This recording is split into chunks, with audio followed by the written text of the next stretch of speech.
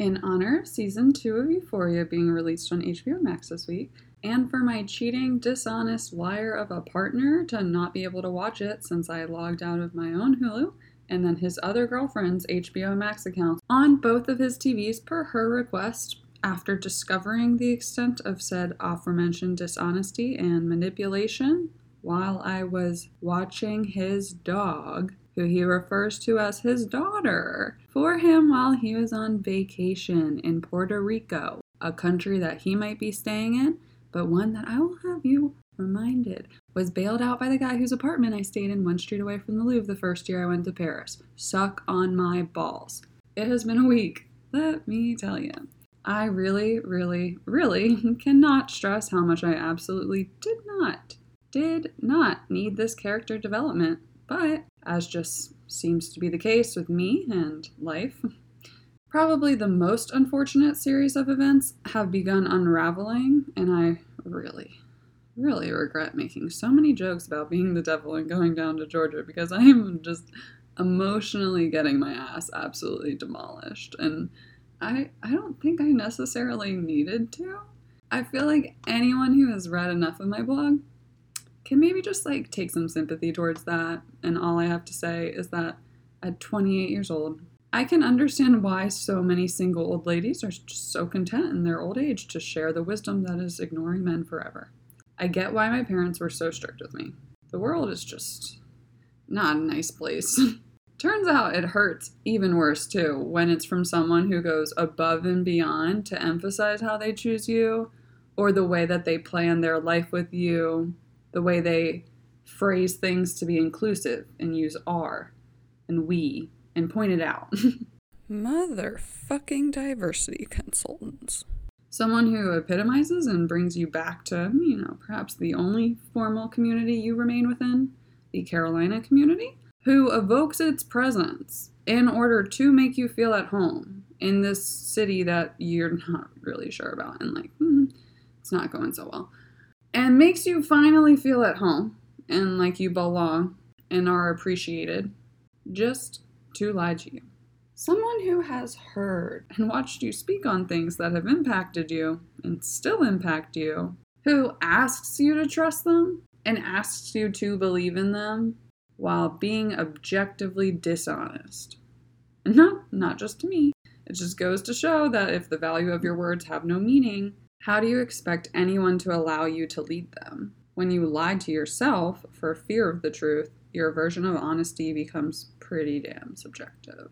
This is my villain origin story, if we didn't have enough of those already. Thank the gods for Megara, Maleficent, Cruella de Vil at times, all of the strong, sassy Disney women ahead of their time for reminding me how to channel my rage into disgust and spite for the system that has enabled whatever these men are.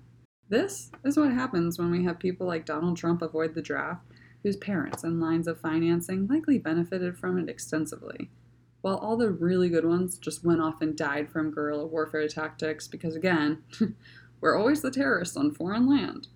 Why would other countries not view us in such a light? The civil affairs emergence in the Army is just as stunted as public health programs in the USA. It's no wonder we have such a cultural emphasis on avoiding reality. Which, what country doesn't? I mean, if the Japanese government can deny the Nanking Massacre despite the International Military Tribunal's judgment, the USA denying the lasting impacts of racism and the necessity for public health and progressive legislation seems pretty on par, honestly. I mean, as far as international delusions go, the US also competes very heavily with Russia and China in these Olympics as well. That's all I'm saying. Thus, the topic for today. Addiction. Addiction is a huge problem in the United States.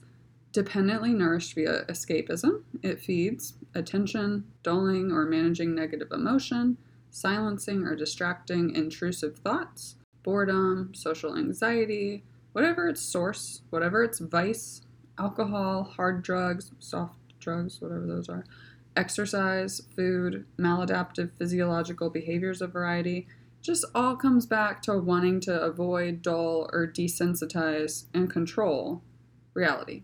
It comes back to not enjoying or feeling a sense of true, whole fulfillment, and it comes back to worries, anxiety, and ultimately dimming fear. Dude, I get it. Sometimes everything just comes crashing to a halt. Sometimes you don't have the power or the energy to face it. Sometimes, even when you try, you get it wrong. And you messed up and you unravel. And some days you just don't have it. That said, other days you might. Before you judge addictions, just consider the negative habits in your own life, the foods you consume regularly, the lifestyle directives, how you spend each day, year, or years. Caffeine is a chemical stimulant and not unlike many other drugs, one that you can just harvest and perform differently on and regulate in a somewhat different manner, but it's still a form of a drug. Everything is. It's all chemistry. Physical chemistry, biological chemistry, internal versus external chemical systems. Everything in the world around you, the people, the animals, the earth itself, is made up of different types of chemical mixtures. Whatever medical ailment you're having at any given time is just something wrong with the chemicals, the cells, of that specific organ or system. Mental health is particularly complicated because it's about understanding yourself, about being aware of your internal brain chemistry and how it interacts with both external and internal stimuli. As a society, we struggle to adjust to not fitting people into one box, so much so that a lot of people have quarter or midlife crises, myself included, and don't know who they are themselves or how to figure that out because even they have adapted to following the orders of that society, not in understanding themselves in terms of their own role, their own assignment, the expectations placed upon them by others, rather than their own. We use a lot of illusions to battle in modern day society that can often feel a bit misguided to me. Referencing battling addiction of any kind is not one of those cases, though. I also recently reread Night by Elie Wiesel, detailing the atrocities of the Holocaust, and there were some harrowing overlaps that I think may be relevant mentality-wise, and I kind of hope to do them justice. It's not insulting in any way. A few influential pieces to mention in reference to both pharmaceuticals and the Holocaust. The medical-grade amphetamines I'm prescribed for my daily use per ADHD are similar in chemical class to the one chemical consumed most enthusiastically by the Germans amongst all the powers in World War II who endorsed casual amphetamine use, which was a lot, honestly. Nazi ideology even upholds, much like the war on drugs, that social uses of drugs are a sign of personal weakness and a symbol of a country's moral decay. In fact, the American-produced amphetamine Benzedrine was used as a doping product in the Olympic Games in Berlin in 1936. Mind you, the NCAA regulates prescription drug use around performance as well, and the sporting industry continues to push the boundaries for chemical enhancement. More amusing to me every day is that my mentor at Florida works within the Emerging Pathogens Institute and was a high jumper in the Olympics representing Germany. Upon learning about the Benzedrine use, a German scientist created methamphetamine under the name Pervatin through a Berlin-based pharmaceutical company. The drug became wildly popular because of aggressive advertising campaigns, of which it is worth noting that only the United States and New Zealand are countries currently allowing pharmaceutical marketing, largely in part from the problematic history. In the U.S., we have a long-standing history of many of these very same chemical manufacturers creating excessively problematic and improperly disposed of hazardous waste. Waste that is now impacting Americans with horrendous cancers in every form, impacting the food we eat, the air we breathe, the water we drink or bathe or swim in, disregarded by the government in favor of capitalist gain, benefiting only a handful. Not just amphetamines either. Cocaine used to be in Coca-Cola, manufactured and started right here in good old Atlanta. Also a company widely implicated in wartime propaganda. When white people were in control of it and profiting the most financially, it was totally legal. Widely pushed and marketed even globally. And Coca-Cola clearly never took a hit for that. They simply rebranded and escaped accountability for lasting impacts and generational consequences related to addiction. Kind of like Johnson & Johnson realizing they have carcinogenic chemicals in sunscreens, baby powders, tons of items American consumers have used for generations, of which the lasting and chronic exposures are finally revealing themselves. just for them to transfer that liability to a shell company in order to prevent the payout of reparations to the human beings being treated as test subjects, only to then also have these effects further exploited in a for-profit healthcare industry where Americans pay more and for worse outcomes than any developed nation, even when those outcomes are the result of administrative choices made above them, and convincing them that this is somehow the best way, which just helps prevent further accountability or access to knowledge, making it more difficult to trace clusters. We have a long history of psychiatric torment in pursuit of science, including use of pharmaceuticals to achieve optimal levels of control. This often meant treating abuse victims with more abuse, having family members who lack the patience or education or access to healthcare able to sign off on the rights and bodily autonomy for another, and having doctors, experimenters, innovators of a form, perform chaotically aggressive treatments because they were granted the opportunity to do so. Looking at photos of Holocaust victims or the lasting effects of addiction can have eerie similarities. Studying the parallels of human behavior on different scales and dressed in various styles of clothing just show that the war on drugs was subjective racially and undermined with eugenics connotations more than ever, especially in a modern age without universal healthcare. My life as a writer, that of a witness who believes he has a moral obligation to try to prevent the enemy from enjoying one last victory by allowing his crimes to be erased from human history. Crimes of human history include those waged in battles of the mind, the psyche, our brains and souls. Addiction happens to be one of those battles. I recently chanced upon the ideology that learned helplessness is actually typically accurate pattern recognition. Silence can happen to be a form of learned helplessness. When communication doesn't exist or seems to not be a wise choice, or you don't know how, silence. It makes me consider a lot of behavioral traits I adapted to because of patterns of abuse in certain dynamics and lack thereof of abuse elsewhere, and what my behavior around that person has historically entailed. Who I am to strangers, the way I approach situations because of my history of having to distrust most people other than myself, how I view myself. One of my sisters, who I love very dearly, internalized the abuse she received. Her dynamic with her family was not unlike mine in a lot of ways. It's just that her biological father was sexually abusive in addition to physically. So she became super silent and reserved and highly sensitive to any energy shifts or mood projections, understanding that there was no necessity to communicate because it was just disregarded and therefore not worth the energy to. I became my father to everyone else but him. Every scene of Olivia Pope with her dad in Scandal just reminds me more and more of the tyrannical political force that runs red, white, and blue through my goddamn veins, and I work at that every day. I am grateful because, in one way, his own absolutely unchecked ego as an aerospace engineer, let alone an aerospace engineer in post-Cold War era U.S. military dominance, allowed me to also understand that even the sky is no limit. My accomplishments and achievements, the goals I was actively working towards, are what kept me from derailing into learned helplessness. And for that, I recognize more and more just how very fortunate I am to have had those and to believe they were achievable, or to recognize the importance of being multifaceted, because those people, those relationships, industries, or events might even change, but your memories and the way that they made you feel won't necessarily. Those really, really good days and really good memories, the motivating factors in my life, are so sweet in part because I know what the opposite side of that coin is, and I have had to try and learn to balance the scale. I know how overwhelmingly present that shroud of Dementor's cloak of agony feels depressed against your form. It just feels like dead weight, not the heavy, warm-blooded, weighted warmth of another human's comforting embrace that you'll now no longer get. But just like cold, hanging emptiness, devoid of everything human, yet entombed in human flesh. It's a lot, but I also know how lucky I am to have that cloak when I need it. It might draw the attention under the looming sunshine, casting shadows upon the flowers around my feet. Or it offers comfort in a slim layer of protection from the rain, the downpour of showers that always comes when the sun gets too hot, after all.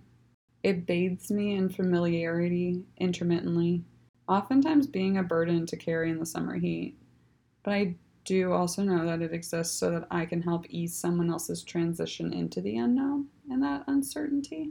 So I can help them to not feel so lost, even when they might be physically alone. Because that's what I'm good at, bridging gaps. The power of communication allows me to bring comfort, solace, or understanding far beyond my physical form. I write these in part because I understand I won't always be here. A lesson learned because of those who are no longer able to listen, but whose spirits live on in my memories, and who will never be able to hear the words or my stories because I was just too late to help the community for them. But maybe I won't be too late for someone else, and maybe I'll help someone else know that they're not alone in those moments or how to voice them. Statistically, you're never alone. There's a really weird comfort in knowing that of all the good that happens in the world, the bad is concurrently existing, and the pain that you might feel is shared, whether you're aware of it or not.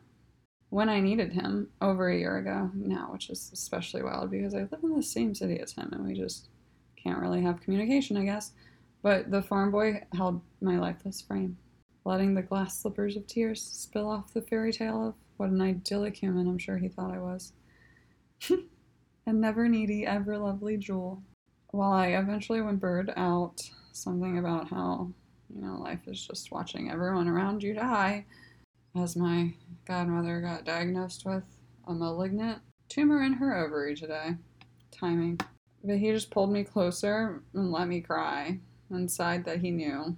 And I will just always love him for that because he was able to offer me the comfort that I needed and the comfort of mutual understanding. And for every overdose, there's siblings who remember, parents who found them, friends who partied with them. For every suicide, whether it's hanging or self-inflicted gunshots or cutting or accidentally overdosing, there's usually a pattern of events that were either normalized and dismissed or overlooked in some manner and downplayed maybe in part because survivor's guilt is a little fucking bitch. So is hindsight bias.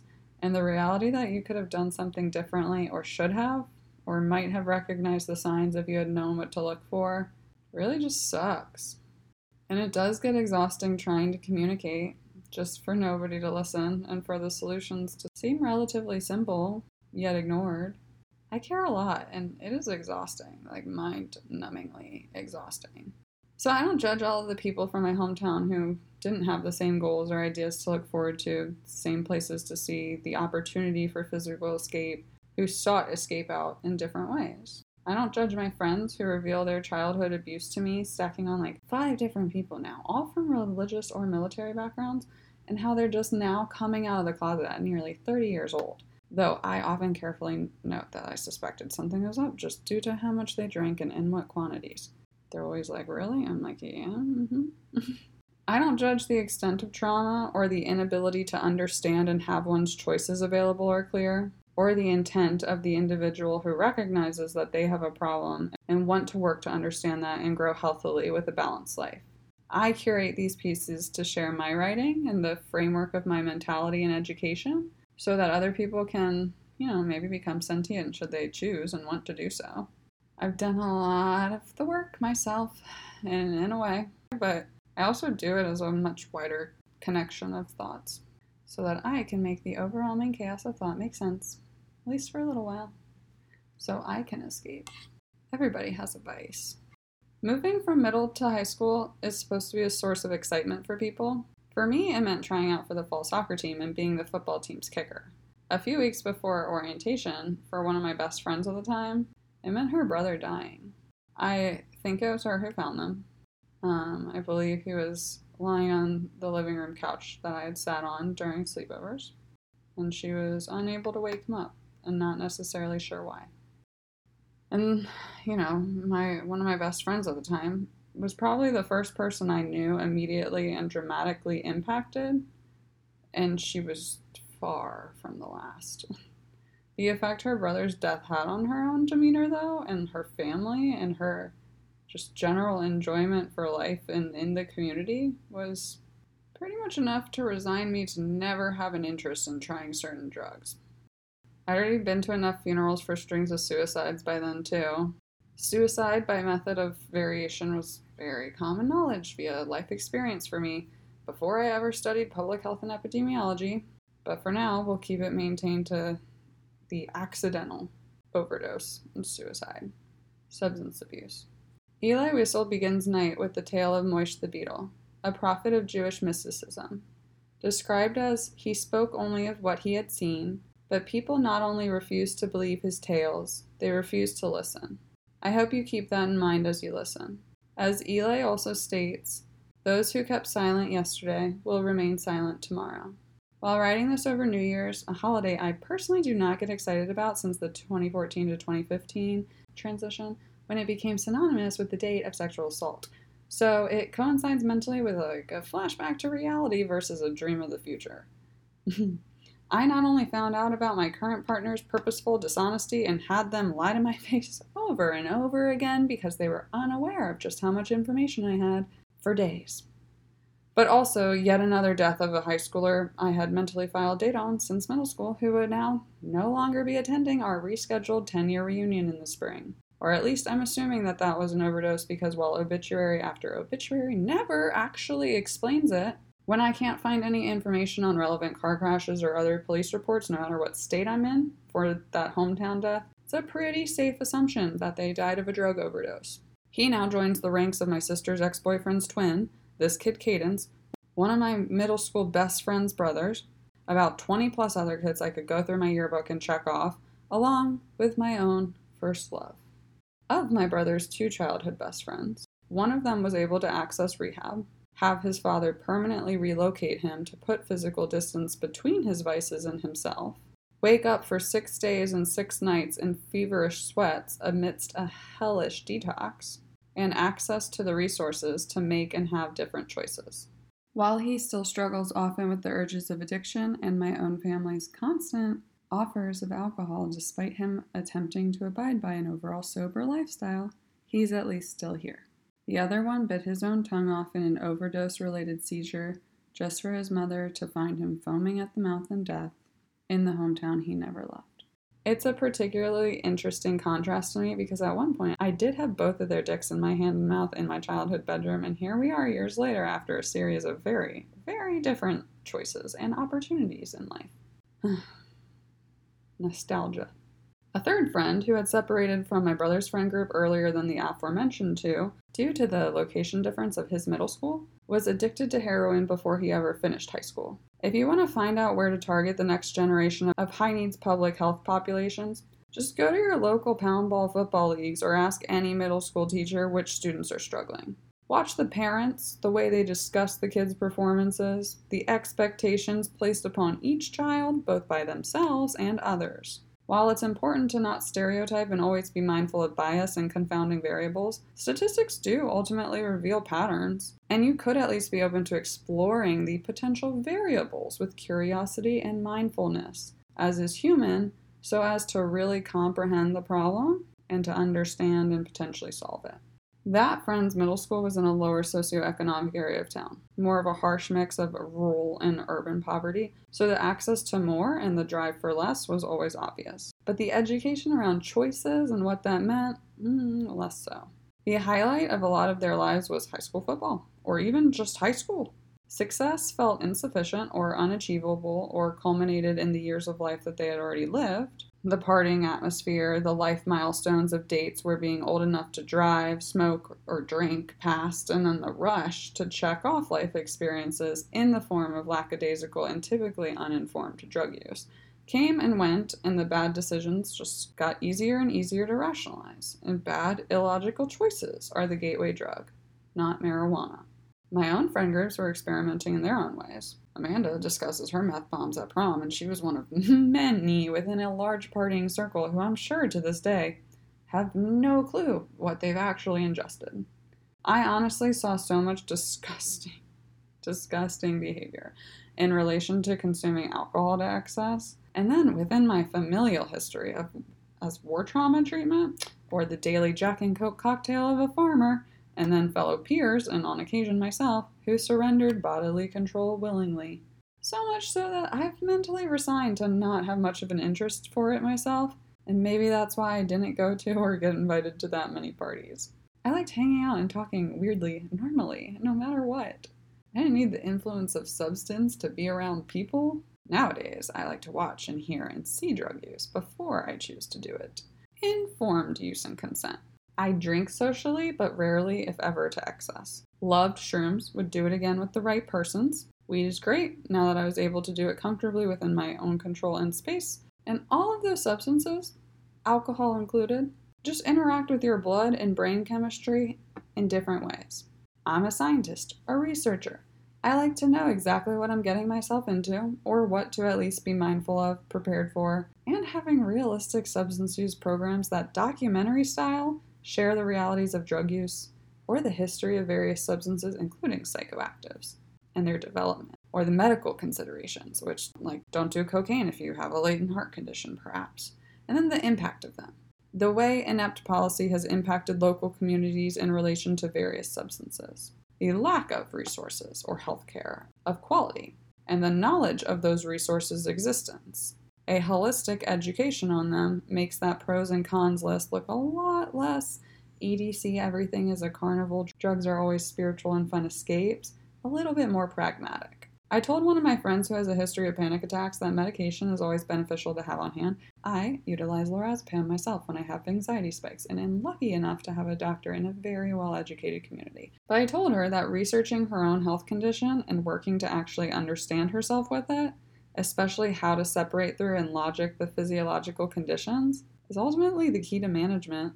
The severe chest pains are just that, chest pains, not a heart attack. When you learn how to understand and trust the difference in your neurological alarms for danger, you can logic through some of them.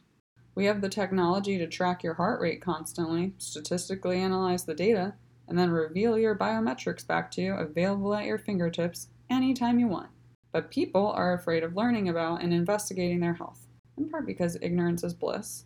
Just like ignorance and drug use is bliss, because you're not the one cleaning up someone else's vomit, moving their tongue from obstructing their airway during a seizure, waiting for a break in the delirium, hoping they don't die, and doing everything in your training to prevent them from doing so. But what we're doing and what we're trained for in the field is just that, a response. Prevention is also a choice, one much more beneficial and financially responsible to invest in, and prevention comes with legislative and regulatory directives. Narcan is one harm reduction approach. Universal health care, living wage, hope and trust in society are other harm reduction approaches. Substance use and subsequent abuse is a symptom of a much larger problem: unhappiness, discontent, despair, comorbidities where physical and mental health connect that require a more holistic approach. In reference to the fascist party seizing power, Whistle and Knight writes, "Yet we were still not worried. Of course we had heard of the fascists. But it was all in the abstract. It meant nothing more to us than a change of ministry." One chapter later, our eyes opened. Too late. The next. What do you think? That we came here of our own free will? That we asked to come here? Shut up, you moron. You should have hanged yourselves rather than come here. Didn't you know what was in store for you here in Auschwitz? You didn't know? In 1944? An eerily dystopian parallel to the effects of substance abuse and addiction in 2022. We know that the pharmaceutical industry's prescribing practices being related to for-profit healthcare contributed and caused the overwhelming opioid crisis, with fentanyl overdoses associated now being the leading cause of death for anyone ages 18 to 45. Yet still, we don't have universal healthcare? Why would we?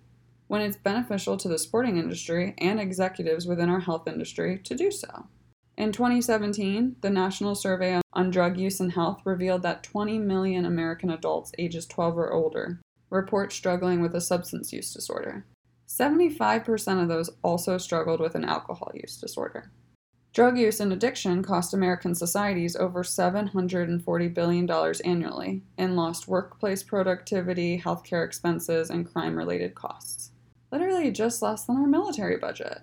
Substance abuse isn't just overdosing on heroin in your car in the Walmart parking lot, either. It can, and commonly is, miss and overusing prescription medications. The champagne problems of access to healthcare and being able to afford it. Seeing as how genetics can be attributed to 40 to 60% of individual risk for addiction, for a variety of reasons, both hereditary factors and then how cycles of abuse are common, and just that, cycles.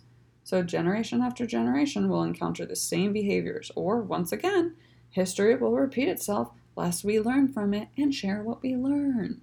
One of my friends, an incredibly wealthy white girl, whose mom was once Miss North Carolina back in the day and probably was and always has been, one of the people that I would have and always have admired for just really walking her own path. She became addicted to opioids following a surgical procedure from a sporting injury in high school. Years later, she was terrified during a different, unrelated procedure for the recovery because the worry of addictive potential still haunted her. Another friend of mine had a breast reduction a few months back, and I was able to visit and function as her live-in nursing aide and caretaker. Even had to milk the drains. Which significantly helped her already substantial anxiety, simply because I was there to monitor and track her opioid use, even just associated with surgical recovery. A lot of the kids I went to high school with experienced and were encouraged to use their heads and the rest of their bodies as battering rams, especially within football, and lack the community sports or resources to be healthily active as adults, or even access and know of the type of healthcare and healthy interventions. Just lifting weights every day isn't really going to be enough, or how to research them. What are the right questions to ask?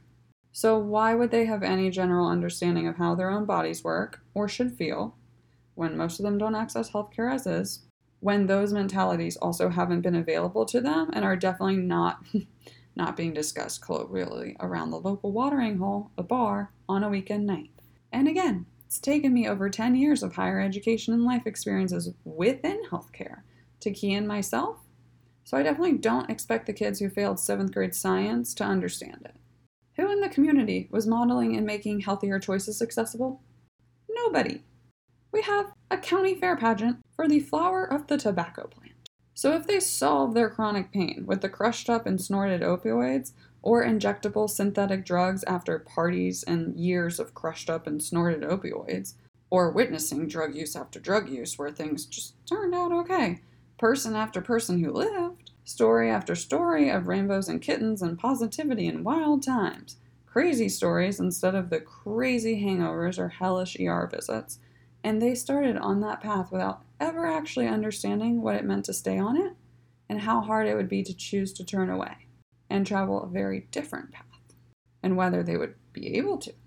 They should take a deep breath and forgive themselves for their compounded mistakes and then work to understand how to communicate what they wish to say to others.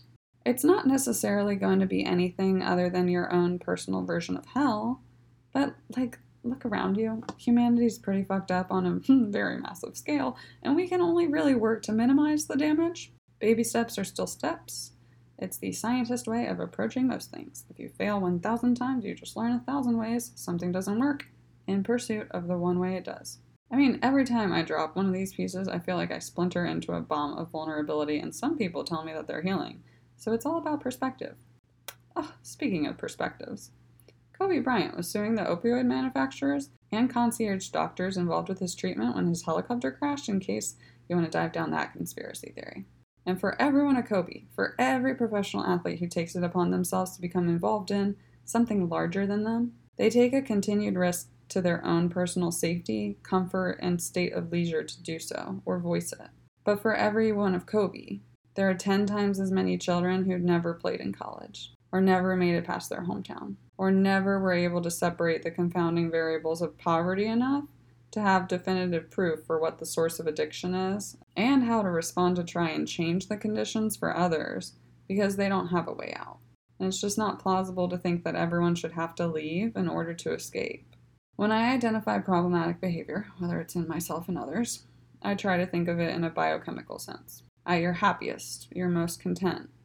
What motions are you doing? What ways is your body moving? What chemical synapses are engaged? For how long and in what context? How do you tap into better living through chemistry to meet your needs in a healthier way? And why were they being actively met through whatever substances you currently use? Who were you around? When, if ever, were you balanced, and by what methods? How do we as a society currently depict human behavioral habits, and in what way? And why are the choices we gravitate towards currently seeming like the best options? What kind of marketing has trained that larger thought?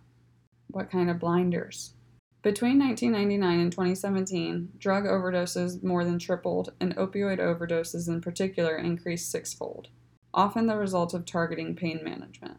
We passed act after act recusing prescribers from barring responsibility or accountability in their methodology, and continue to do so, despite still having the power for federal legislation around at least one substance, marijuana, capable of being self-grown and conveniently having decades of research involving efficacy towards pain management, already widely accessible and reputable.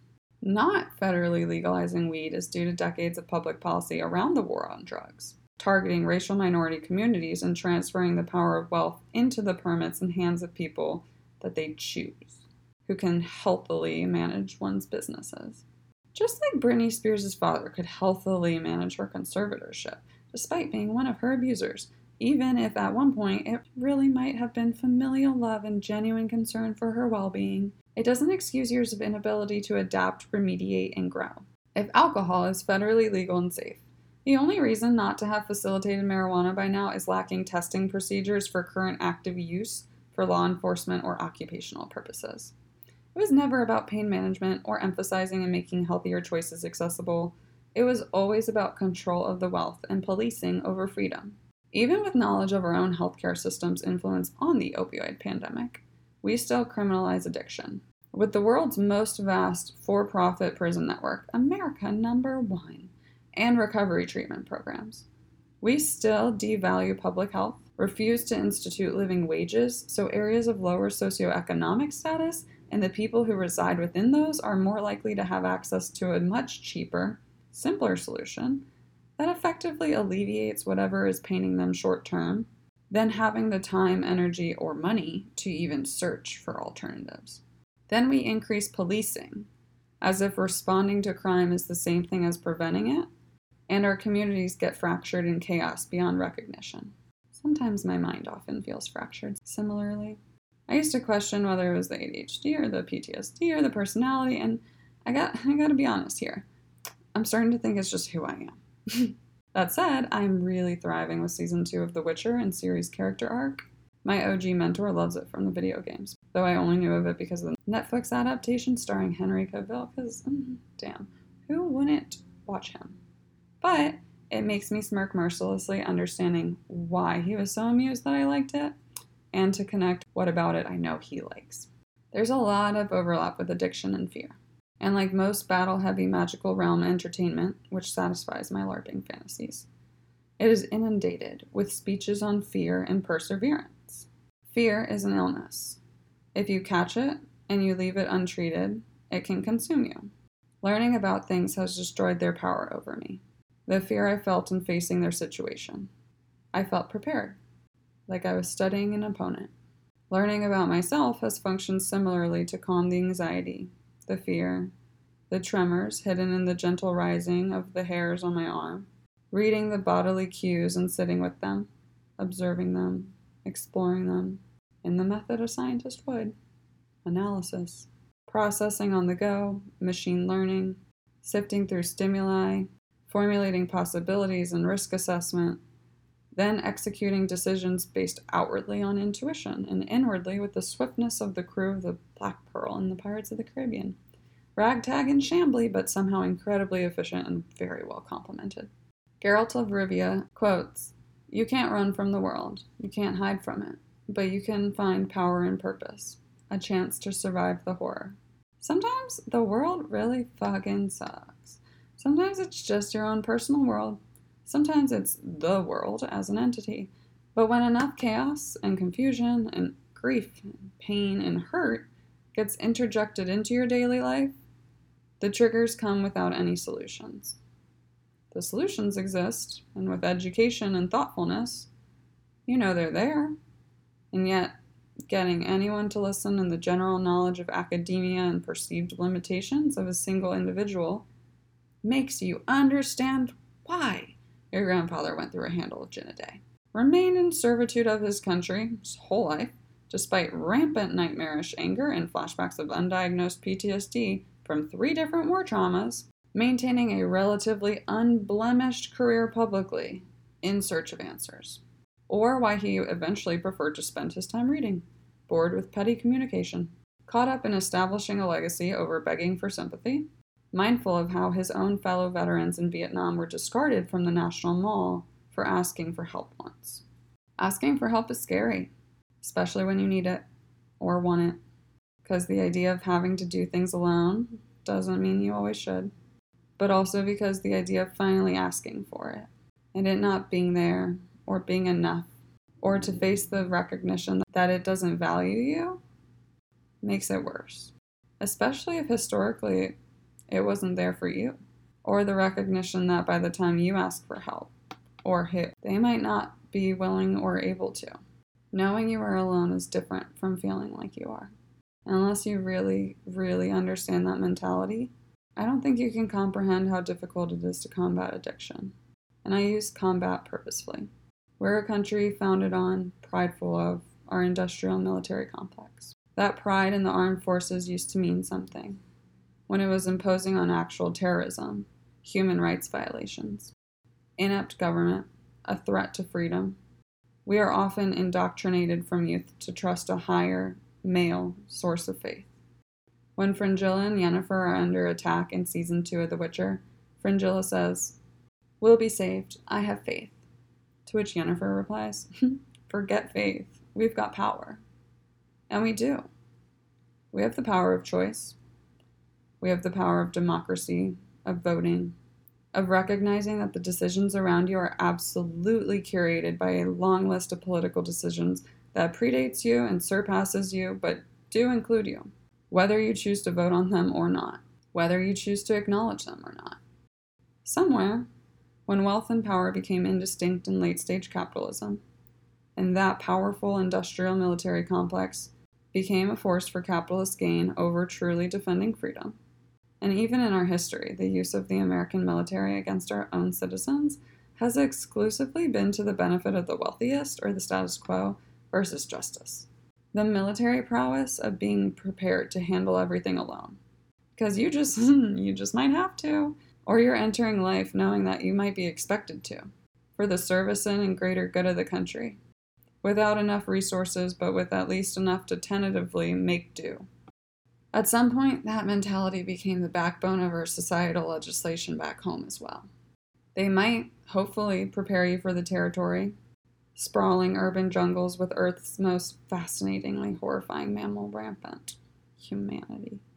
Or the acres of wilderness, and one of the alternative extremes, isolation. The natural world. Time to research your environment, prepare for deployment, get your affairs in order. Depending on where you're deployed and for what purpose you serve, you might as well be alone. Nobody in Washington, D.C. is going to be able to react and save your ass when your life's on the line, which is part of why societally we emphasize personal choices to such a militant, individualistic extreme. In doing so, though, we've also made it so that help is very much so unavailable. I still refuse to access healthcare, largely because of the barriers of unexpected costs that come weeks later via the mail, but also because I grew up ingrained with the military mentality of only using it when everything else is completed or you have no alternative, and the exhausting research of over-the-counter herbal or natural remedies just wasn't useful. When you have to weigh the cost for access to basic necessities for life, like health, and you can't really run the risk of several hundreds of dollars in delayed and unexpected payments for something like an urgent care visit to not be beneficial because of the financial impact on your mental health and physical well-being, as well as the time lost, it's still not really access to care. So how dare we act like we do enough as a society to make counseling available, even just financially, when you literally become a financial burden because you have to ask for help, when there is literally nobody investing in your community, or when the only role models you have exist on a television screen, playing a game for a living, in it for the glory, but rarely being a morally good role model within their community, and a chance for something different, rarely personally connecting. But investments come with economic control. And while a universal basic income might be misused by some people for unnecessary items, sure, a lot more people might take it upon themselves to improve the communities they live in and feel safe and able to have the time to breathe and figure out how to do so. The average American shouldn't be threatened with losing everything, with homelessness, with isolation and loneliness, self or community imposed, because they need help. But that's the system we've currently set up. If your family isn't already knowledgeable of or equipped to help, you're pretty much fucked. You just get tossed to the wolves. Enshrouding cultures in shame just for the pretense of an omniscient presence of love, control, doesn't seem to do much other than allow a convenient outlet for personal accountability under the frame of the devil's touch. Conditioning humans so your problems should only be revealed in private, with the potential darkness of confession, while glorifying tales of murder, abuse, disrepair, and dark magic under the guise of faraway lands and people with no personal relation to you other than as figments of your imagination. Don't allow the realities of society to be addressed. Just ignored or conveniently shuttered. And don't provide modern context for reparations. Only silence when it matters. In Night, Eli writes, "But now I no longer pleaded for anything. I was no longer able to lament. On the contrary, I felt very strong. I was the accuser, God the accused. My eyes had opened, and I was alone, terribly alone, in a world without God, without man, without love or mercy. I was nothing but ashes now. But I felt myself to be stronger than His Almighty, to whom my life had been bound for so long. In the midst of these men assembled for prayer, I felt like an observer, a stranger. And then, there was no longer any reason for me to fast. I no longer accepted God's silence. Doctors study medicine, teachers study education. Healers study darkness.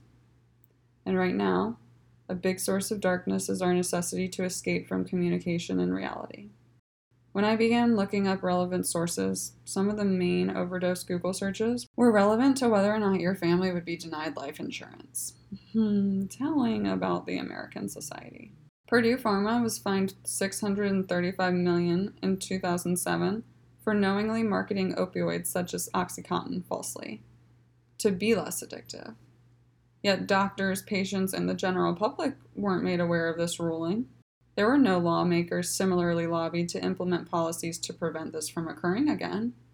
No requirement for sponsored continuing medical education courses or research necessitating non-addictive treatment plans or holistic health considerations. Death for thousands and millions of people impacted, but a mere slap on the wrist financially and minimal legislative change. Part of this, and part of the escapism culture, struggles because Americans are used to expecting and receiving a quick, immediate solution for anything. Short-term solutions are a necessity, or else any democratic progress might be quickly undermined via the next election cycle, as Republicans scurry to undo any of the attempted progress and use it to legitimize their own campaigns aimed at purposeful miseducation. You have some pain, you want an immediate solution, something treating the chemicals you currently experience and don't like, reducing their impact on you so that you can otherwise function normally, but not whilst addressing their source and production or the frame of what your normal is. We scoff at yoga, holistic healthy movement, because of its Indian heritage and holistic medical emphasis, internal reflection, healing through movement, understanding one's physical strength through stillness and balance, instead of violent or outward aggression. Yet, health insurance plans commonly cover pain medication, but not pain management approaches like physical therapy, which further undermine any attempts to emphasize holistic healing. When those additional visits for alternative healing come with additional copays, unexpected billing weeks later, time to request off from work that isn't guaranteed, the ability to prioritize yourself and one's health, or even to just understand your own needs and how to ask for them, let alone how to access them, and to feel like you can, without causing additional stress. the prescription recommendations become the easiest, quickest, and often cheapest for you solution. Second, maybe to like alcohol.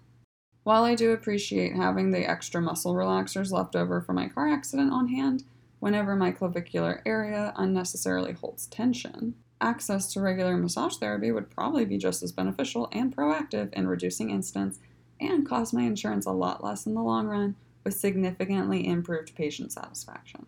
Plus, if I'm trying to write for 10 hours or study the complexities of the brain, I really don't want to be annoyingly pestered by the neurological chaos shooting through the titanium pin placement, and I don't always have the time to stretch it out in the way that it needs to be.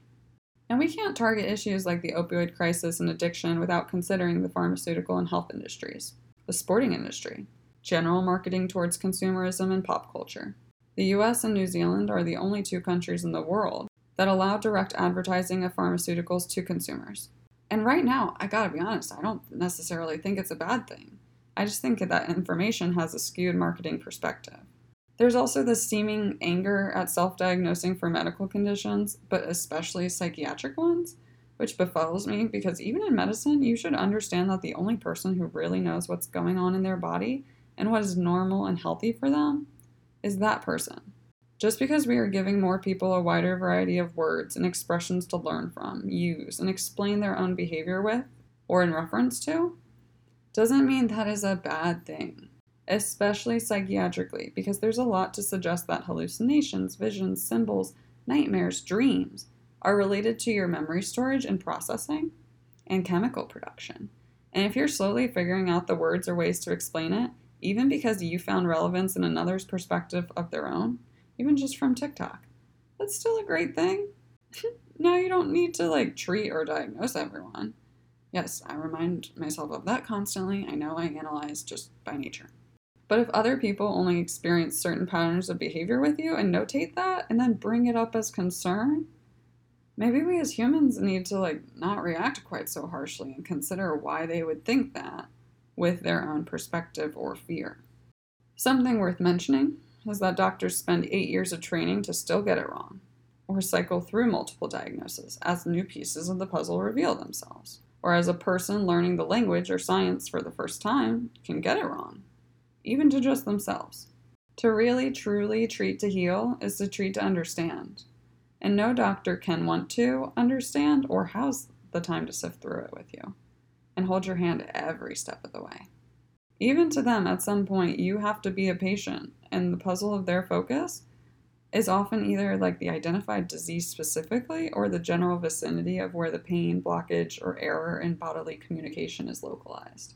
Those doctors can do diagnostic tests, ask rudimentary questions about factors of higher priority or implications that may be related. Pregnancy for women, no matter what.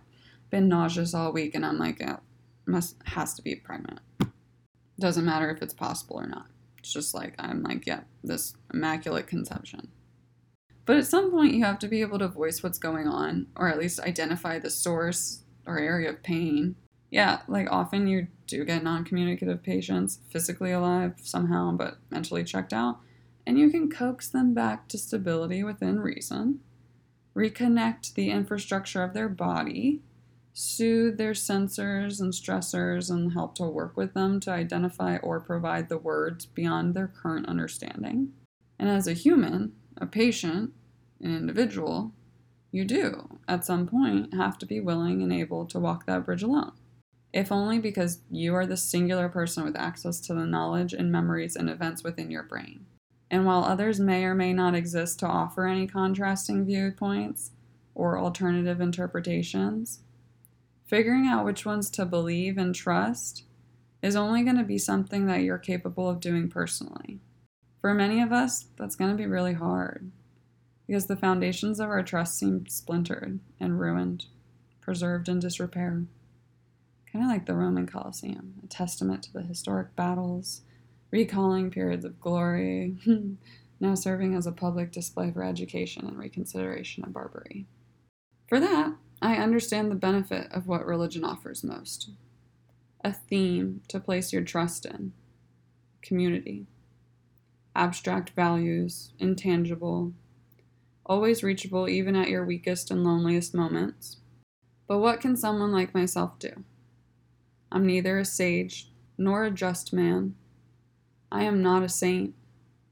I'm a simple creature of flesh and bone. I suffer hell in my soul and in my flesh. It amuses me to no end that church is where I first learned the power of dissociation, and where I came to value my own voice of reason and judgment because of questioning it. Losing my religion is exactly where I found my faith. My power. Elwoods was right. Above all, you must always have faith in yourself. Goes to show the impact of poor leadership that is inherently flawed, or how an inability to apologize and account ripples chaos throughout your life unexpectedly and unpredictably, whether you intended it to or not. Have evangelicals considered that the war on Christianity might be because certain aspects of the institution of things like the Catholic Church are faulty or, I don't know, damned? Elie Wiesel reflects, blessed by God's name? Why? But why would I bless him? Every fiber in me rebelled, because in his great might, he had created Auschwitz, Birkenau, Buna, and so many other factories of death. You chased Adam and Eve from paradise. When you were displeased by Noah's generation, you brought down the flood. When Sodom lost your favor, you caused the heavens to rain down fire and damnation. But look at these men whom you have betrayed, allowing them to be tortured, slaughtered, gassed, and burned. What do? They pray before you.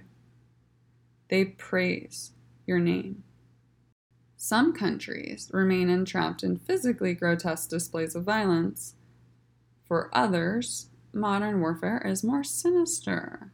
Underhanded displays of politicians playing God, or creating widespread distrust of our own national, unbiased institutions, of diverse intellectualism, ripples in the faith. Sneakier, more subjective threats to national security, intelligence deviously injected for psychological torment, a craft I researched, perfected, and now moved to extinguish. So I will have faith in the endless ruck march to reinstall actual freedom, or power for the people, and all of the people, who reside within our communities. I will trudge on through the guerrilla warfare cruelty of going into hundreds of thousands of dollars of debt for people who don't seem to want your help and have leaders calling to ignore your help, who expect you to politely await for your cue to respond to preventable disasters that trainings and protocol already exist for, yet were conveniently ignored in an attempt to assert that intellectualism has no power here.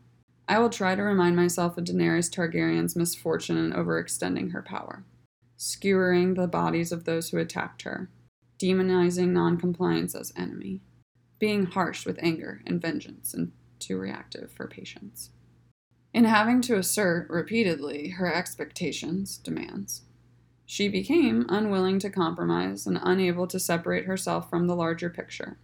Peace, a change in the realm, justice. A fiery, intimidating dragon, her mere presence put people on the defensive, and she spent so much time at war that it became difficult to sift through, trust, and recognize the different intentions of those around her. Would she have been willing to believe them? With her life's work, her happiness, her life on the line? Would she have been able to take those risks? But it's not so much that I feel strong enough to take the risks. It's that I'm more afraid of a future in which we do nothing. I reference Elie Wiesel's Night so frequently, because I imagine the sentiments of the horrors of the Holocaust being shared with that hollow recollection in my grandfather's eyes. The hollowness of the transient populations I worked with, empty, tired, stranded in life, often plagued with too much instability, too much exploitation of their energy, and too little community, too few and too rare the reward, that in the worst of cases, and mentally, you may not have the words to express the battle in your mind, but books and research on the horrors of the world may. And the choice to start over isn't as simple as all the old war veterans who packed up their belongings and left their incidental families when they relocated to a different town. Perhaps starting over with a new wife, new kids, new hope, clean slate. only to be discovered years later at the whim of curiosity and modern technology. I personally love this generation's use of 23andMe DNA tests to really shell-shock the old, your father went out for milk one day and never came home, racist implications, to show just how many family secrets exist in white families, too.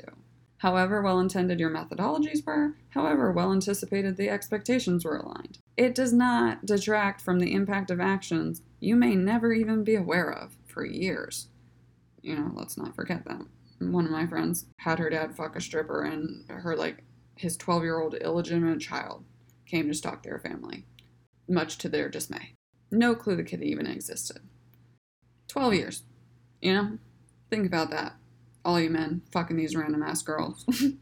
And I think a lot of the addiction I've witnessed and observed stemmed from fear of acknowledging the difference in one's perception, or the truth in one's words, or that they think truth and description in those moments universally means it encompasses the entity of their character, versus the repeated behavioral impact on that person, sharing that with them, and then what evidence that they have to contribute to that perception.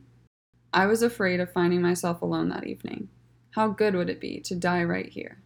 I am afraid every day that the family member who stole my mom's pain medications for an upcoming surgery while visiting for Thanksgiving a few years back, who we caught on our camera system doing so, will overdose and die, and will die bitterly angry at me because their own ego prevents them from getting help or at least communicating with me why I shouldn't be worried.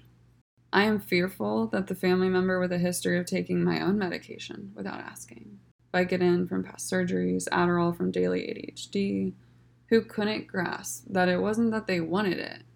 It was their dishonesty and assumption that it was fine to do so, utilizing my items for their own gain, withholding information from me, without allowing me consideration to make a choice, because ultimately they were too afraid of the response that they crafted a dishonest form.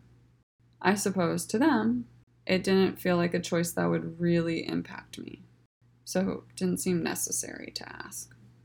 I have incredibly high standards for honesty and communication these days. And because I'm so aware of the day existing where I don't get to communicate and where I can no longer, I will always stress the importance of it, even when I know I'm not the best at it. I have had my consent removed or chosen without my approval too many times to not. At the same time I'm afraid, I'm also thankful and hopeful because of one of my friends in my brother's social circle who reached out to me after going to rehab a few years back, who actually thanked me for the post that I shared on social media about addiction and told me it made it easier for him to know that an alternative was there. It doesn't make it easier for me to feel like the bad guy or the scapegoat, exhausted because I'm still healing and impacted from their decisions made onto me years ago that still impact me and affect my reactions and behaviors now. My ability to trust, especially. But I at least feel strength to not feel responsible for their choices. I am proud of the multiple men who like to align themselves with alpha male strength, especially being from Florida, who have called me in the last year and came out as bisexual, with me being one of the first people they've told, and one who called me to talk about wanting help with their addictions that mask those fears. Men who became more afraid about living as someone they're not than fear of societal and their community's judgment. Men who became more afraid about withholding their expression and ability to love than communicating it. I feel pride in these cases and joy in just verdicts, but it elicits only temporary happiness without organization on a federal level that impacts the ability to ignore progressive norms undeniably relevant to all communities, with addiction treated and viewed differently based on outward appearance for how much money you're worth, more so than what type of drugs and factors led to your addiction. And those verdicts don't bring back the dead. I know that legislation alone won't change those factors either. It takes time, education, and cultural shift. But the legislation drives the framework for it, and if we can invest $770 billion in our nation's military, going tens of billions of dollars over the asking budget in a time when we're supposedly not at war, and spending more than the next 11 countries combined, then we should be able to invest just as much within our own borders, and minimally, enough to make the actual necessities of local communities afford a comfortable living wage without constantly being worried that federal disruption will make those communities unsafe, or that one medical procedure will render them bankrupt. People are not willing to work jobs for poverty wages and over-prioritizing administration, executives, or any other level that isn't necessarily doing a harder job. They're just managing different things. And that inability to recognize it has made our societies unhealthy at their core. And small change simply isn't enough. Because there are humans who are being killed every single day, who have been indoctrinated by right-wing frameworks to have Stockholm Syndrome for their oppressors. There are humans who live under these rules and regulations in fear of themselves, because wanting better, differently, and knowing that can't simply be the norm, ostracizes you and makes you an outsider. There are people who shame themselves for biochemical reactions felt and learned, whether it's under the intensity of substance distortion or curiosity, exploration. And there are people who end up killing themselves, accidentally overdosing, as if wanting and needing to escape real life, however temporarily, isn't worrisome. When I hadn't let that MLS player's older brother stay over, because I have to protect my environment right now, and I don't handle threats to my physical safety in that very cautiously, so unexpected stimuli is still a threat, at least until it can be deemed safe again. Again, I'm starting to just think it was the way I was raised. He revealed a fear around his brother's drug use.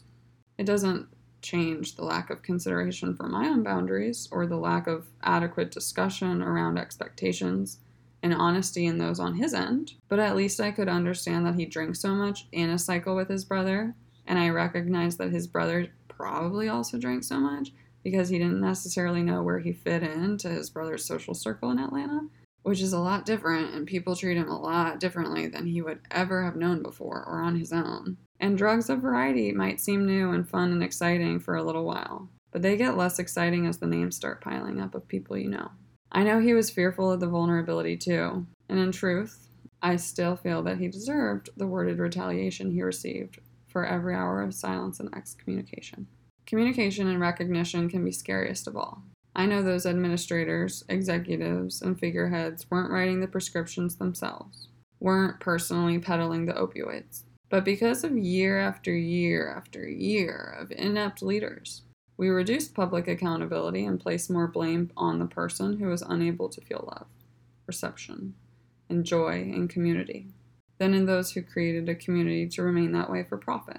People in medicine, or careers like dentists, pharmacists, are often at the highest risks for abusing prescription drug-related practices. While they have increased access to the sources, as well as holistic knowledge of the extremes and norms for use, medically and recreationally, a lot of higher education also involves understanding the intended uses, and coupled with commonality and excess, can lead to integration of said uses at personal discretion versus the medically referenced directive. Not uncommon either, especially since a lot of pharmaceutical use emerged because they were used unintentionally or accidentally or incidentally. And those neat little side effects emerge, like how antibiotics are used to treat acne. The Food and Drug Administration, FDA, is charged with evaluating the safety and effectiveness of drugs when used as directed, and evaluates drugs one at a time, rather than as families of semi-interchangeable molecules such as opioids. This has made it difficult to respond to the ever-increasing diversity of synthetic opioids, and inherently built in a system incapable of considering implications for misuse. We have pharmaceutical lobbyists who pay for legislation that benefits their company or drug, and pay for policies that prevent external regulation, all the while facilitating internal research that can be kept hidden, very unethically so. As is the case with many issues American consumers face, whether it's in reference to nutrition, environmental exposures, like car regulations, the NCAA and NFL, or healthcare. We know that benzodiazepines are emerging as the next class of drugs to have similar outcomes. Given that antipsychotic medications are prescribed at higher and higher rates to lower socioeconomic areas without consideration or offering holistic intervention because of a lack of government administration, facilitating that healthier communities be prioritized, not solely in relation to direct medical treatment. We can anticipate a similar climatic rise to parallel that of opioids, to a certain degree. Kanye West really is our 21st century schizoid man, and the conflation of his narcissism, his known history of mental health, and discussion around the way medication affects his creativity makes his divorce to legal mogul Kim Kardashian that much more fascinating. Kim chose to work smarter and harder. Ye chose Christian religiosity and released an album to target and influence Black religious affiliation of Christianity while entering a political campaign late and endorsing right-wing religiously affiliated backers? I mean, fair. He warned us about how he felt being called the abomination of Obama's nation. It was a pretty bad way to start the conversation. But it does seem a bit ironic that this man's career was founded on the back of how the system's broken and the schools closed and the prisons open, or how we ain't got nothing to lose, motherfucker, we rollin'. But he wouldn't endorse more progressive public health legislation. So close. He even told us in Monster, "Love, I don't get enough of it. Can't believe the trajectory of a man who started so strong with, if I don't get ran out by Catholics, here come the conservative Baptists claiming I'm overreacting," eventually caused so much chaos in his own communities that he just joined the ones who weren't taxed because his version of love was always money. Just like the pharmaceutical and entire healthcare industry. Which, Yi was right. Prescription rates are significantly higher in low socioeconomic areas and, as such, a lot of racial minority communities. But he also isn't endorsing tangible policies to address them, so he can shut the hell up. What a false prophet. I have also been a menace for the longest, only I at least understand the importance of having government administration facilitate economic freedom and a socialist baseline to any healthy society. Almost like an economic system that functions under the trickle-down economics of an MLM, Ponzi scheme, or pyramid scheme, maybe just isn't the best in rebuilding themselves when they're denied access to the resources to do so, and our decrepit tax system pilfers from the poor and gives access to the excessively wealthy with no incentive to benefit society. The wind is whipping up, the waves are gathering, so when the storm hits, or the next one after that, it simply isn't logical to say that nothing could be done. Just like it isn't logical for parents of suicidal children to feel like there were no warning signs. You either weren't looking for them, which is fine, because not everyone is trained to, and it does suck to be trained universally for disaster, expect it constantly, and not trust the calm, or admitting the signs were there and were attempted to be communicated, and you didn't read them right, or react beneficially, or understand what they needed, or that the way that they were hurting and feeling, and you didn't have the time to communicate and figure that out because you were scared too, a fear that became relevant and realized because you don't have a choice to not be anymore. It's too hard, and you can't grapple with that and forgive yourself. But you need to. We as communities need to be willing and able to communicate about what was wrong, in addition to what was positive. It's not focusing on the negative, it's improving our weaknesses and not relying on constant strength. Those reiterations of trauma are not meant to cause more pain, though they inevitably do. Understanding and overcoming addictions means overcoming trauma. Wiesel's faceless neighbor in Chapter 5 hauntingly states, "I have more faith in Hitler than in anyone else. He alone has kept his promises, all his promises, to the Jewish people." For a lot of Americans, they lack the faith in government to improve conditions, to reduce and prevent further corruption. And addiction overwhelms when, in addition to lacking faith in community, in government, they also lack faith in themselves. Death enveloped me. It suffocated me. It stuck to me like glue. I felt I could touch it. The idea of dying, of ceasing to be, began to fascinate me. To no longer exist, to no longer feel anything, neither fatigue nor cold, nothing. But all I had to do was close my eyes to see a whole world pass before me, to dream of another life. The subject matter may be different, but the sentiment and expression may often be the same. I think I understand more and more that my very presence and my being can be particularly triggering to people, my own family at times, in part because it reminds them of the realization of how bad they felt. When they can read the pain on my face, when they can see the torment in my eyes, the physical exhaustion of my body, the mental clarity, and at times just disgust for the way that their actions impacted me and how those were cast aside, disregarded, clouded by ego, year after year, instead of recognizing, considering, and redirecting in those moments. They double down and defend, refuse to apologize, or isolate me because admitting their actions were inherently dishonest, or that their personal choices don't simply impact them, seems to be one of the most difficult things in the world to do. I become immortalized as the devil, this bad omen, because I am a reminder of that moment of recognition, or that pain, or when the communication clicked in a way for them to understand. And I don't come shrouded in illumination and unconditional love like the angels in storybooks, here to wave off all the nightmares with the angelic feathers of my wings, dismissing the negativity with my sheer presence. I come with logic and ethics and morality and the side of accountability, of solutions instead of band-aids, of balance and restoration of peace, of communicating and deploying boundaries, of the discomfort of growth, the uncertainty of the unknown, which, for many, is healthy communication and understanding. I come with the knowledge of what happens to those who face combat after combat, the weariness of checking over your shoulder constantly, being manipulative and dishonest to me, and then thinking anything other than a direct, clear, perhaps a somewhat timid approach is helpful. I also remind myself that everyone learns in their own ways, in their own methods, and at their own time. The diversity of education, or just diversity in general, is something we should be prioritizing because it emphasizes mutual understanding and the different methods in which people learn about life. Many have to learn observationally, through experience. People like that are especially important for addressing systems that have inherent flaws, such as those that test items purely for their intended use without consideration for misuse, or at least equally strong legislation around adapting to research that reveals its misuse, because the system that was designed didn't work for them, but could.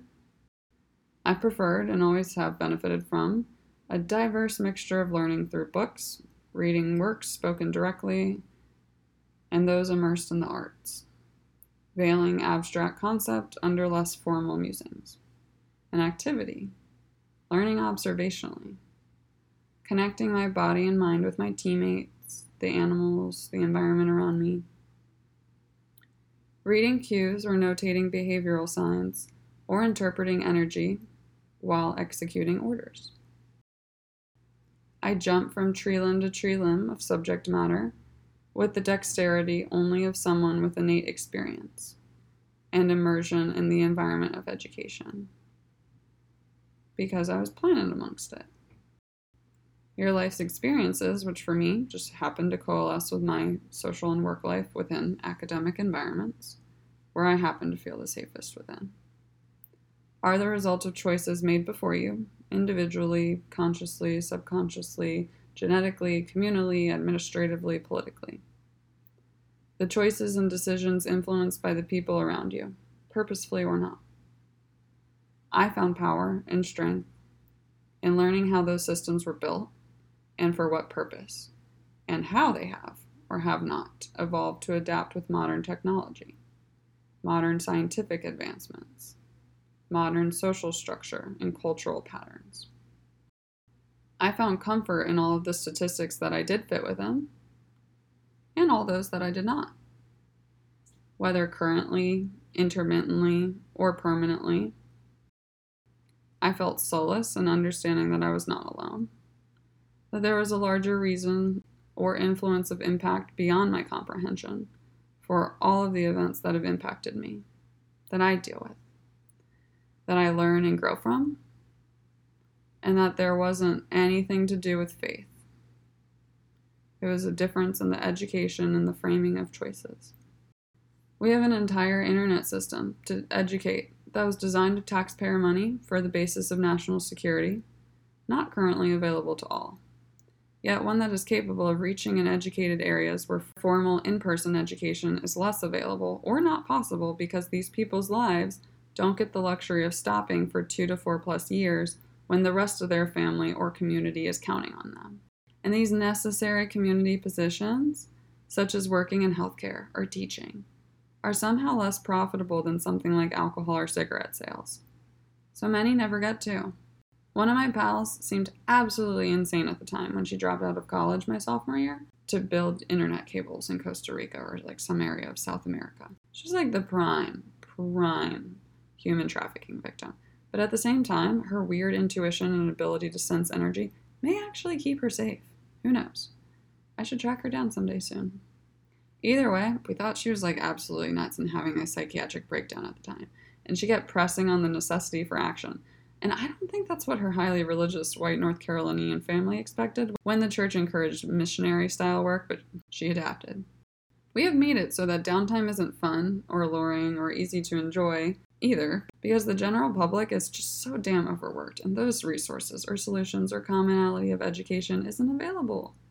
Shows like Euphoria, which highlights the reality of addiction directly, and The Vampire Diaries, framing substance abuse under the guise of supernatural influence, and offering a somewhat easier viewpoint because of the magical realm and considerations, are not the shows that I watch with my family. They're the shows I watch with my friends, the people I like the most.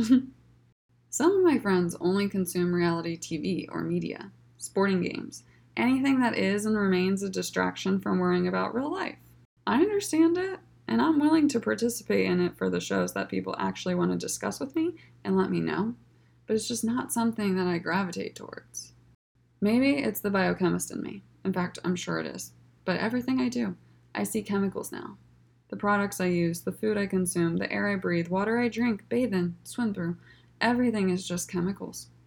Whether it's alcohol, prescription medication, drugs from the street, chemicals. Using chemicals to escape means making a choice to avoid the ones available to you. But that rush, that high, that source of alleviation from pain is always going to be temporary until you're willing to confront and consider why you're seeking those avenues to get it over what other options exist. What people's energy you're relying on. Who and what you're using and in what ways to get the love and attention that you so desperately seek and need as humans. Why you are afraid to communicate. How to word it. How to ask for it, explain it, and why you've grown to assume that silence is more comfortable than discussion. With relation to a lot of things my family struggles with, one of the largest is communication. When my granny died, the matriarch of our farm, the organist for all the churches, the cheerleader and emotional support for all of my granddaddy's physical achievements, part of my family's ability to communicate died. It was quite literally the day the music died. And with every paper I'd deliver, bad news on the doorstep. A piece was missing, a chunk of warmth that once radiated light and love with every stroke of the key, and every gathering to play bridge. The music that floated through family gatherings came less often, as family who didn't want to assume they would be invited worked to make other plans. So by the time mine finally got around to communicating, they might have been welcome, but they probably felt like an afterthought. My family is fractured and global, military through and through. We all serve a higher purpose in different ways, and are cut from tough cloth. Different cloth. Military rations. Rarely are we physically on the same continent at once, let alone the same coast. Definitely not the same state. There used to not be a need or ability to communicate when apart, and some members seem to struggle to adapt and recognize that boundaries in communication are sometimes the ways that humans feel safe learning from each other. I haven't ever had much safety and expression around my family. I struggle to adequately identify and communicate with mine because of years of being screamed at and mocked for crying or accused of emotional manipulation just because my outward physical expression affects you and makes you recognize that, I don't know, maybe you should feel a bit differently. It has shown me that the outcome wouldn't matter. It would only cause pain, adding on to my parents' stress. And my family was pretty damn privileged. Pretty fucking well educated and fortunate in a lot of ways. Though again, that doesn't mean I have to universally flaunt their praises. I grew up witnessing and hearing story after story of war trauma abroad and the supposed safety back home. I didn't always have that safety at home, though.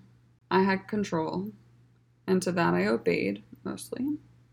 Bessel van der Kolk states in The Body Keeps a Score that after trauma, the world becomes sharply divided between those who know and those who don't. His patients, veterans, in the group, they found resonance and meaning in what had previously been only sensations of terror and emptiness.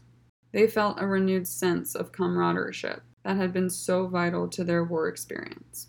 We now know that more than half of people who seek psychiatric care have been assaulted, abandoned, neglected, or even raped as children, or have witnessed violence in their families.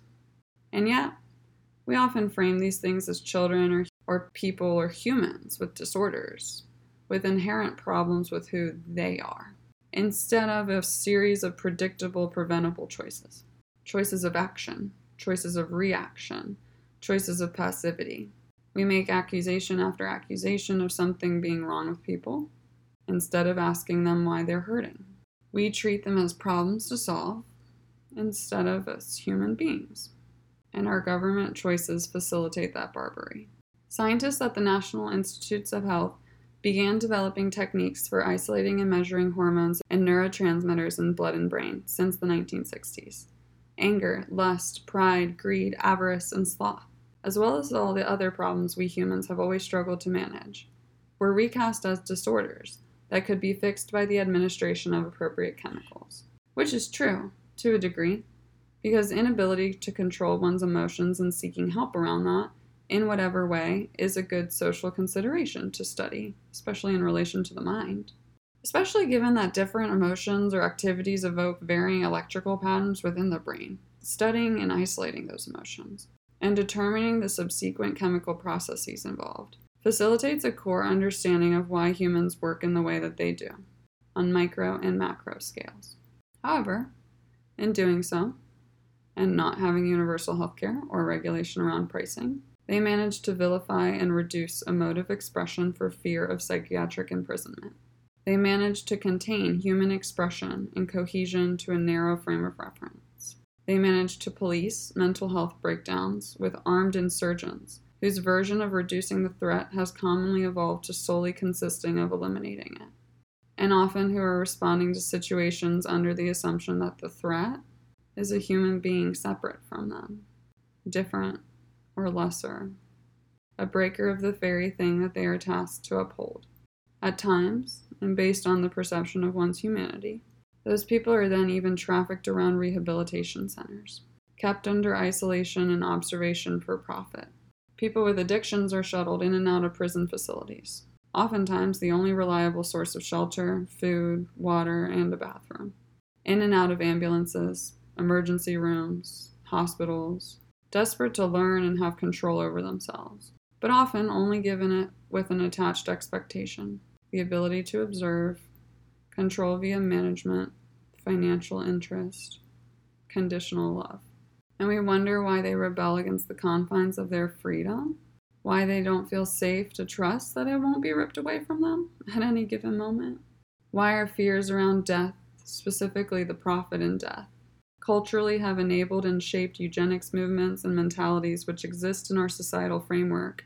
Because, we did kind of welcome 88 Nazi scientists to work with our government and teach us their ways, so it's really not that far of a stretch. Especially after the loony bin that was the January 6th insurrection, which should have showed you just maybe how high up the conspiracy goes, all the way to the top.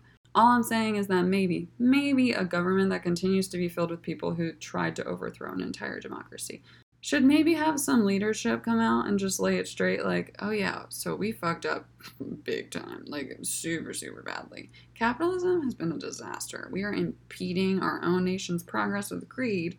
All of these international wars in which we utilize overseas intelligence officials of variety, expats, integration into government through years of devotion to projects and plans that are also happening on our own land, even within those very same communities of immigrants and refugees whose homes aren't safe, probably because we made them that way, or sold weaponry to the people who do, and who left in search of the unknown, freedom, a better life, which is conveniently exactly what Christopher Columbus supposedly did, and all white Europeans in the USA, because that's what human migration is. Maybe, just maybe, we can not be dicks about it. Especially after we spend all of our goddamn time bragging about how fucking great this country is. What the fuck did you think was gonna happen? Ugh, I feel like you can tell my dad's side of the family is from New York when I get ranting like that. Also, German immigrants fleeing Europe to escape the Holocaust relocated to New York, who have since migrated south permanently. The only real difference in immigration, moving or relocation, and then transient lifestyle is the types of contracts involved, the feasibility of border crossings, and enforcement of such. Enough white people have adopted the vagabond live-in-a-van lifestyle due to the absurdity of rent prices, and should keep in mind that they're always one disaster away from being homeless, even if just for the repairs. Enough white people also grow and consume and sell weed for exorbitant financial profit. I've also seen way more white, wealthy, or well-educated people do cocaine, shrooms, crushing up and snorting Adderall, or any other variety of substance use, and definitely overwhelming abuse. So maybe we could just acknowledge the reality we've created, even abysmally, in the subjectivity of trauma and judgment on addiction, based on whether they meet certain incredibly subjective, arbitrary versions of success, without asking them what their version of success means. Maybe we could just not be afraid to ask the questions, or to explain our fears. Maybe we could just not be so exhausted by misguided assumptions of help. Instead of helping people, ask for and learn what they need, instilling in them the idea that it will always be available, and that they are safe to, protected, and welcomed, versus feeling shut out or left to trek home, forgotten, lost, and alone. A war hero is one whose individual struggle and perseverance for life, their goal to return to a home in a system that may never have had the ability or plan to search for them, their trust and faith in a structure or institution or nation, and the ability to rely on it, to come back to execute orders in return, as service commands, is unmatched. Not every war we fight is overseas. Not every monster flays their dead, slaughtering them in horrific crimes and destroying the evidence via radiation. Unit 731 was, after all, part of the Epidemic Prevention and Water Purification Department, doing covert biological and chemical warfare research and development. And what else did we do in the interests of human curiosity and science? But we granted researchers immunity in exchange for the data they gathered during human experimentation. Test subjects: over 400,000 human beings, political prisoners, common criminals, the homeless, mentally handicapped, infants, elderly, pregnant women, were tortured, injected with diseases, even ones disguised as vaccinations. And yet we wonder why Trump and the anti-vax campaign was so detrimental to coronavirus. Limbs were amputated to study blood loss. Bodies were surgically opened, organs were removed or reattached elsewhere, boundaries were pushed in the name of science, curiosity, and government profit, to the detriment of non-existent human rights.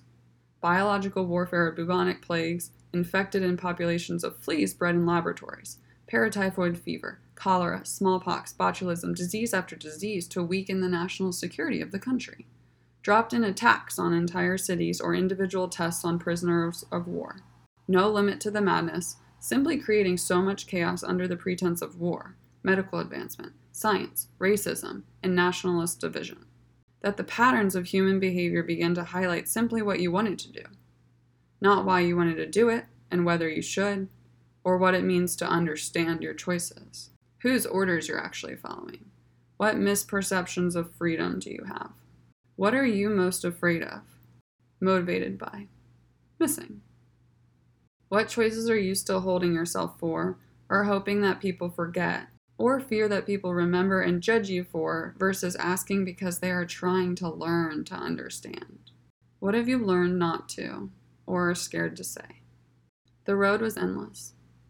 To allow oneself to be carried by the mob, to be swept away by blind fate. When the SS were tired, they were replaced. But no one replaced us. We were the masters of nature, the masters of the world. We had transcended everything, death, fatigue, our natural needs. We were stronger than cold and hunger, stronger than the guns and the desire to die, doomed and rootless, nothing but numbers. We were the only men on earth.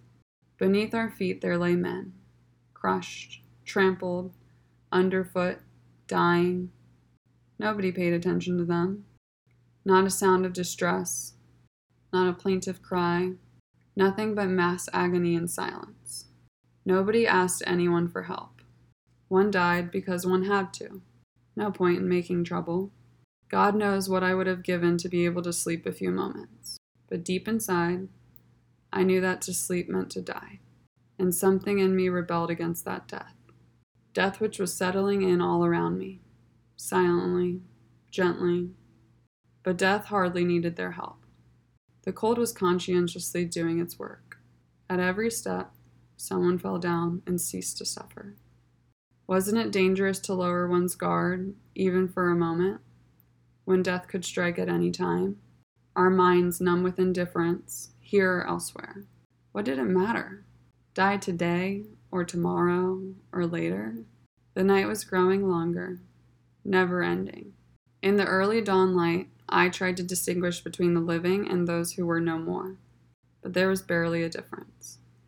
These human beings, these siblings, the childhood friends, colleagues, family, people who get addicted for one reason or another and haven't been taught to be aware of or have choices because of the administrative policy that has removed them from being possible, removed education around critical thinking, and vilifies and disregards people who need our help for normal human curiosity around opportunity, who have been conditioned to think and impulsively and blindly follow the faith of others.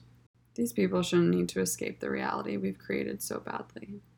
And if they understood what those realities actually mean, if they understood what the people who have found their bodies, or administered Narcan, or feared every day that the next morning they would wake up to not have that opportunity to share it, if they understood that they were loved, still, regardless, maybe that chemical high wouldn't seem so alluring. If they knew they wouldn't get punished for trying to communicate, or seen as a burden for not having the answers of the right people in their immediate social circles, circles that likely contributed to their decision to partake in certain behaviors, whether purposefully or not. If they could trust that they were being treated with honesty and clarity instead of isolation, or weren't always the ones who had to bridge that gap of isolation when it was caused by chasms of pain, when people don't know how to stop the pain they're causing, or don't and can't understand the pain, because all they know is that they're hurting too, and they're struggling so hard to just survive. The easy out is, logically, death.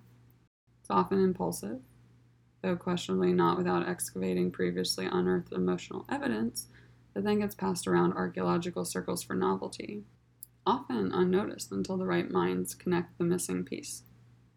When Eli sees his father in the infirmary, he had become childlike, weak, frightened, vulnerable. I know that I was no longer arguing with him, but with death itself, with death that he had already chosen.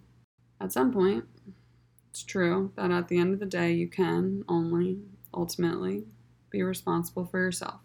The purpose of healthily functioning communities, though, and specifically the government that oversees them, is to create networks of people with specific, individually curated skills, who apply them to areas where they are needed, in whatever that special way is, so that you don't have to feel physically and mentally alone, isolated, even if you might be, so you can figure out a way to safely explore, to live at peace, without the impending threat of financial burden and uncertainty, assuming that humans lack the resources to work together and figure these out as a community, and don't have to be shipped off to potentially die overseas at the hands of capitalist gain, but instead could and should be able to remain in their local communities, their circle, to potentially die within our own borders at the hands of capitalist gain and the propaganda directing marketing of education around sensitive topics. Then, when the people around them are more afraid of words, of communicating, of thinking that doing so or asking how they can be of help or stating that they need them here feels selfish. And then we remove and isolate love further. I'm definitely not always good at that. I shall never forget the gratitude that shone in his eyes when he swallowed his beverage, the gratitude of a wounded animal. What are humans in society but wounded animals? What is addiction, stress, a constant exhaustion for survival where the goalposts aren't always moving out of range, facets of human behavior impacting social cohesion that we currently allow and encourage, even administratively, from the learned helplessness of silence. Love is communication. Sometimes that's words. Sometimes you have to consider why you're particularly triggered or impacted by someone's words, sorting through their intention and consideration instead of your assuming perception and fear of judgment. This is also a good reminder that objectively negative judgment isn't necessarily a bad thing. Removing the stigma around these discussions and the way we view them as a society and with our policing network is that much more important, because a judgment is just a sensible conclusion. You decide how to interpret that and like how to internalize that judgment and why and from who. I may write harshly at times, but I'd still rather listen to you try to find the words. I'm sure your friends would as well, even if they can just be summed up in an "I'm sorry," than to see you hurtle yourself to your death for any reason. Sometimes our deepest hate is for the things we cannot change about ourselves. Vesemir, The Witcher Season 2. I know I've been triggering to people in the past, in the current, and will be in the future, because who I am reminded them of who they were not, and they excluded me as a result. They bullied me extensively as a result. Or they remove themselves from me like I'm a leech. Because I'm a little different. I do communicate oddly, strangely, in some peculiar ways. I'm typically not afraid of confrontation, though I certainly struggle with abandonment because honestly, why would I not? My entire family's military lineage set up for the men to one day serve their country, ship off on someone else's orders to potentially an unknown location, and possibly die or never come home and be presumed dead. I see a lot of my best friends once a year, if I'm lucky, and if we're allotted time off from work and have the health, energy, or money to. When you give someone reason to question their trust, when you show the foundations that they built their lives around, the dreams they imagined, the faith they clung to in those moments of despair are faltering, built upon dishonesty, half-truths, and you aren't willing to address and answer for the gaps in your knowledge, for the assumptions you made, even so much as to acknowledge them for what they are, then we have community after community where people are leaving and there is no incentive to not, even if it's just over substance abuse. Saying you struggle or have struggled with these things are very much part of the human experience. Even something that may have been beyond your control and stemmed from a surgery in childhood from a random sporting injury, or something you have chosen to willingly do in adulthood, time and time again, and shaming them. Particularly when there has been political discussion after political discussion made to impact your life and your choices before you were conscious enough to recognize and understand it. And even then, whether you had the time to actually understand. Helps nobody. We all need help sometimes. We should be able to emote variations of displeasure over lack of control. Whether it's how another's behavior was and is chosen to impact you, who controls those dynamics, and why does it scare you for someone to know you vulnerably? And why and when do you react less than optimally? What outcomes do you consider as the most likely or possible or expected? And how did that deviate from reality? And what are you afraid of if you do lay it all out there? If you try to communicate, use honesty. And it's somehow not enough. But assumptions? Assumptions help no one. You can make assumptions to potentially fill in details or to make predictions, but you always ultimately have to be aware of what you didn't anticipate. Variables beyond your control. Outliers. Sometimes we assume the worst because we fear to hope. Assuming and accepting the current system is enough, is fearing to hope. We should all be able to trust a system to protect us, and one willing to consider and correct the consequences of their own inaction, however well-intended. And for that, we need better leaders who are willing to communicate, willing to accept when they haven't gotten it right, and why, willing to lead because of love. You might not like their methods. You might not understand their judgment, or maybe you just never cared to listen and ask. But you have to be willing to keep trying, and you should understand and consider why they wouldn't automatically feel safe, trusted, or protected with you. What new information mirrored that ability, even if your intentions are and were pure. There is a reason why veterans do so much work with rehabilitating animals, after all. Anyways, I just wanted to share this because in addition to how mentally and emotionally exhausted I am from the coronavirus pandemic, a lot of us have been exhausted for even longer because of a much longer, more insidious pandemic encouraged and physically marketed and promoted with government assistance. I know it's a big facet of public health to help yourself in your own community before you can help elsewhere, but after living, growing, learning, and working in Maryland, North Carolina, Georgia, Florida, the same problems, circles, and people exist everywhere. I can't fix my own community because we have governments unwilling to devote or consider time or energy for these problems. And all of the medication and therapy in the world doesn't change the unhealthy environments causing them or the communication issues. Treating health with temporary solutions, using band-aids when sutures are needed, is inept policy to its core. The point of government is supposed to be organization of administration, making the unpopular decisions because they're the right ones to make, or only you have enough information to do so, and we're elected to carry out that order with the intelligence available to you, and to be able to trust that said government is acting in such a way to benefit the needs of its citizens, not the needs of corporations, and not for government positions to function as methods of filling your personal pockets, while passing legislation that harms your constituents, and removing access to their knowledge of how you're harming them, just because it's easier. At the very least, facilitate economic freedom and public access to knowledge such that people can afford to remain in and help their own. Our environments are preventable from reaching that level of disrepair. But with a good old capitalist mentality of extracting resources and crushing what remains to rebuild in new glory, we're causing more problems than we're solving. And the version of success is just money.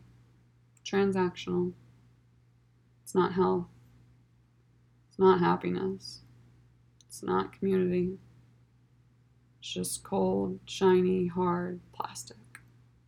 Rips the senior homecoming crown in half on stage after winning the state mathlete competition and throws it into the audience. End scene. Thank you for listening, as always. Maybe it will help you understand the complexity of the mentality of addiction, how it relates and has been influenced, even over the last 100 years, via our public policy framework and the history of warfare. And you'll consider receiving the stimuli with curiosity and concern for why people and places reached certain states of disrepair before you judge them. Shouldn't be too hard since we don't seem to hold anything accountable these days. Please don't kill yourselves, though. If you personally struggle with addiction and came across this, your social circles and activities of interest may change. Yeah, it might be really hard. It might be unknown and scary and new. But you have to be willing to ask for and admit that you need help. And know that everyone's reaction will be coming from their own perspective, and not to automatically believe it if it isn't the method of help you were imagining. Be willing to try as many times as you try to not kill yourself, whilst purposely removing all of the memories of these so-called incredibly amazing parties and people that you claim to enjoy so much. Just go watch Bo Burnham's Inside. Please just fucking speak to the people you love and care about and interact with if you're worried. Remind them first that it is because you love them, and don't postpone it. Nitpicking or lurking for signs confirming your fears, refusing to approach conversations with them with an open mind, or being truly willing to listen, convincing yourself of the worst in an awful self-fulfilling prophecy of your own parallel of bad choices. These are part of the human experience we've created as a society. Something humans have been participating in since long before Western medicine, typically either incidentally through word of mouth or by accident. Local public health departments are a good place to start if you need resources, or the SAMHSA hotline is free and confidential at 1-800-662-4357. You can find the entirety of my blog at www.survivalmode.guide or follow me on Instagram at ZedaGrace, ZedaGrace. You can also Cash App, Venmo, or Zelle me for these 2 hours of your time, which took many, many more of my own, all under the same name as my Instagram handle. Have a great day.